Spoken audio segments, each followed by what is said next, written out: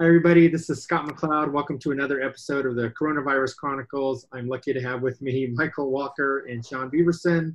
Michael is the Secondary Digital Learning Specialist at Edina Public Schools in Minnesota. Sean is the I already forgot it, Personalized Learning Specialist for Elementary, something like that, right? Good. Sean, I'm sorry. I blew it And up. digital, he does it all. I don't know. Okay. Don't worry about it.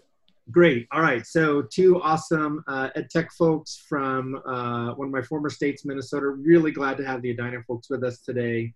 Sean and Michael, why don't you just start by telling us what does learning and teaching look like in Edina right now? Well, we had the benefit of having some infrastructure in place with our 3rd through 12th grade having devices, although 3rd through 5th were in the classroom. 6, 12 were 1-to-1, and then we had a 2-to-1 ratio with our K1-2 kids. And the other aspect is we had some set learning management systems in place with Seesaw for K1-2 and Schoology 3 through 12. But our 3rd through 5th grade, when we started this process, hadn't really embraced it as much, that learning management system, and so Sean did some really heavy lifting, and maybe he can talk about that. Yeah, well, so what does teaching and learning look like in Edina? I think it's a great question, and I think we have our aspirational goals, and then we have the reality of the pandemic and the emergence happening. So we're starting to see some of those aspirational pieces really take off as far as how content is designed and delivered. Our teachers becoming a lot more confident in their ability to do this online, beginning to understand the routines that are useful for them as teachers, and then routines for the students. And there's a lot of feedback from our teachers going on about that. We at the elementary level meet as grade level teams on Friday. And so there's been a lot of acknowledgement of the degree of collaboration that has happened, and then the relief in finding some routine. That's the aspirational part. On the reality part is that, kids are starting to feel the wear and tear of this emergency situation as well. And so we're starting to see, to some degree, some attrition that we're trying to figure out and deal with.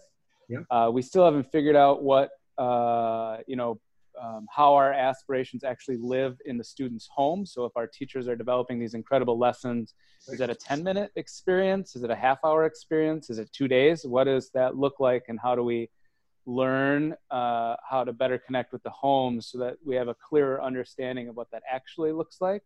So I'd say we're still in this very much this flux world of like, we've gotten teacher efficacy way up. Mm-hmm. And now we need to get some family efficacy. And then we're running into the reality of the end of the school year when people are tired in so many different ways. Yeah, no, absolutely. So I wonder if you all could share with us a couple of examples of what you mean when you say the aspirational aspect. Like, what are you striving for in the school district with the recognition that, for many of us, we may not be there yet? Yeah, so I think the aspirational piece is to continue the degree of learning that was going on in the classroom. And so where that runs into some of the struggle is the reality of the experience of the classroom teacher is more accustomed to a brick and mortar setting, particularly at the elementary level, right? And so that we're seeing incredible lessons. There's lessons that are being put together, the amount of time that's being put into them that are incredibly well paced, put together, but they're reliant on skills that don't always transfer in this brick and mortar to online version. Again, particularly at the elementary level. Impressive work, but they might be overshooting the coverage. What's that when you run past the ball? Outkick the coverage, yeah. Yeah, there might be outkicking the coverage a little bit. Gotcha. Michael? I think, for secondary, what's really been interesting is we've actually, even with what we call attendance-based assignments, we're seeing higher attendance overall year to year from this year over last year. And so, Edina has a pretty strong tradition of being academically oriented. And so whether it's families, et cetera, pushing that to happen, we're in the mid to high 90s as far as attendance every day, which is pretty phenomenal during this. And we recognize that that's definitely an outlier. But as far as what's happening in class, we are seeing everything from teachers utilizing synchronous opportunities for some lecture, lots of screencasting happening. And we really stressed at the beginning, and as we were training and talking about it, the idea of asynchronous versus synchronous, utilizing synchronous as much as possible to help support social emotional and connect with kids, and more asynchronous as far as learning goes. But even our kids have said they really appreciate some of those synchronous sessions where they can pop questions in the chat. And if they've got it, they've got the flexibility to say, okay, I'm done, I can leave. And the kids that actually need a little bit more help, they can stick around and get that help from the teachers. So that's one of the things that we've seen. Absolutely. You know, one of the things I'm hearing from a lot of school leaders is that they're worried that some of the robust learning and teaching that they had happening in schools has reverted back to some fairly low-level factual recall and procedural regurgitation during this emergency time, because it seems to be the easiest kind of learning to push out and collect. Do you all think that it's possible to do some of that deeper learning work even in this sort of scenario?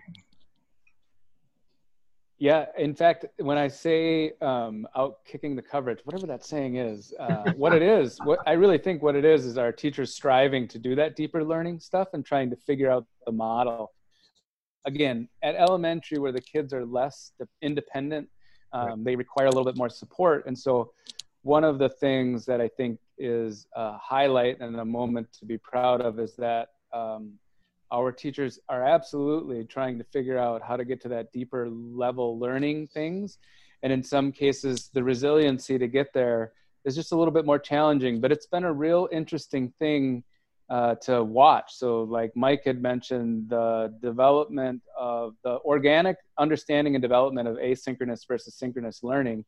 When it began at the elementary level, I'm going to deliver lessons this way. And then what it quickly became was, this is just going to be a way for us to connect as a group, to have our morning meetings and things. And so you've really seen that need and drive for the human connections be increased and highlighted through this.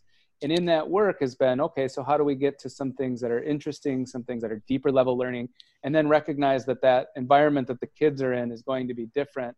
And so how do we figure out, is this a 30-minute deeper learning activity? Or is it 2 days? And if it's 2 days, is that okay? Because it used to be we'd have to get that done in a day and move to the next thing. And then the other question that's come up recently that I'm actually pretty excited about is that interdisciplinary work, recognizing that we can't have our specialists developing these great lessons parallel to what's going on in the homeroom section, because the kids can't endure all of those lessons. And so now the conversation is, how are we going to stack these things and use them in those, that really brand new idea called interdisciplinary work. So that to me is exciting, that is beginning to show up in the conversation pretty regularly. Cool. Michael? I think the other piece of that is that assessment has had to change. And so, because of test security, whatever. And so thinking different ways about it. So, for example, some of our teachers are still doing the big projects that they had in place. We've got a great 2030 Sustainable Goals project that is happening still at 7th grade. So 8th grade is still doing some other things.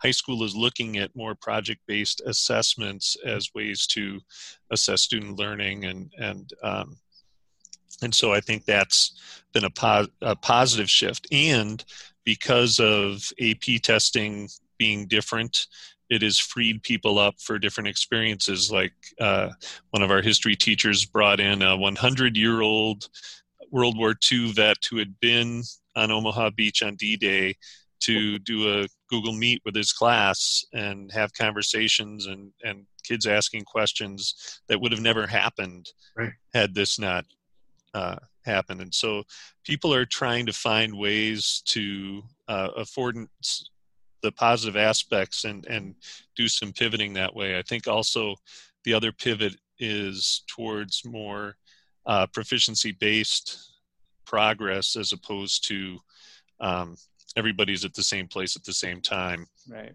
That shift has to happen. Right. I was just going to say, there's no way we get out of the fall or get our fall started without having some degree of proficiency based built into it, because there's going to be no way to know where the kids are starting, which all is great. I mean, these things all into, things that we've been hoping for. Just getting everybody as adept in the technology as we did in the short amount of time that we did has led to this. We've been talking about it for 10 or 15 years now, since the first what do you know? What did you know? What was the name of the video? The Did You Know video back in the day, right? We've been having this conversation for 12 years.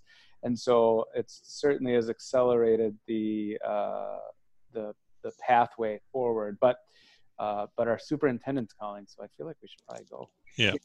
All right, gentlemen. Thanks for your time today. That's Edina Public Schools. Michael and Sean, thank you so much. Take care. Thank you. Thank you. Yep. Bye.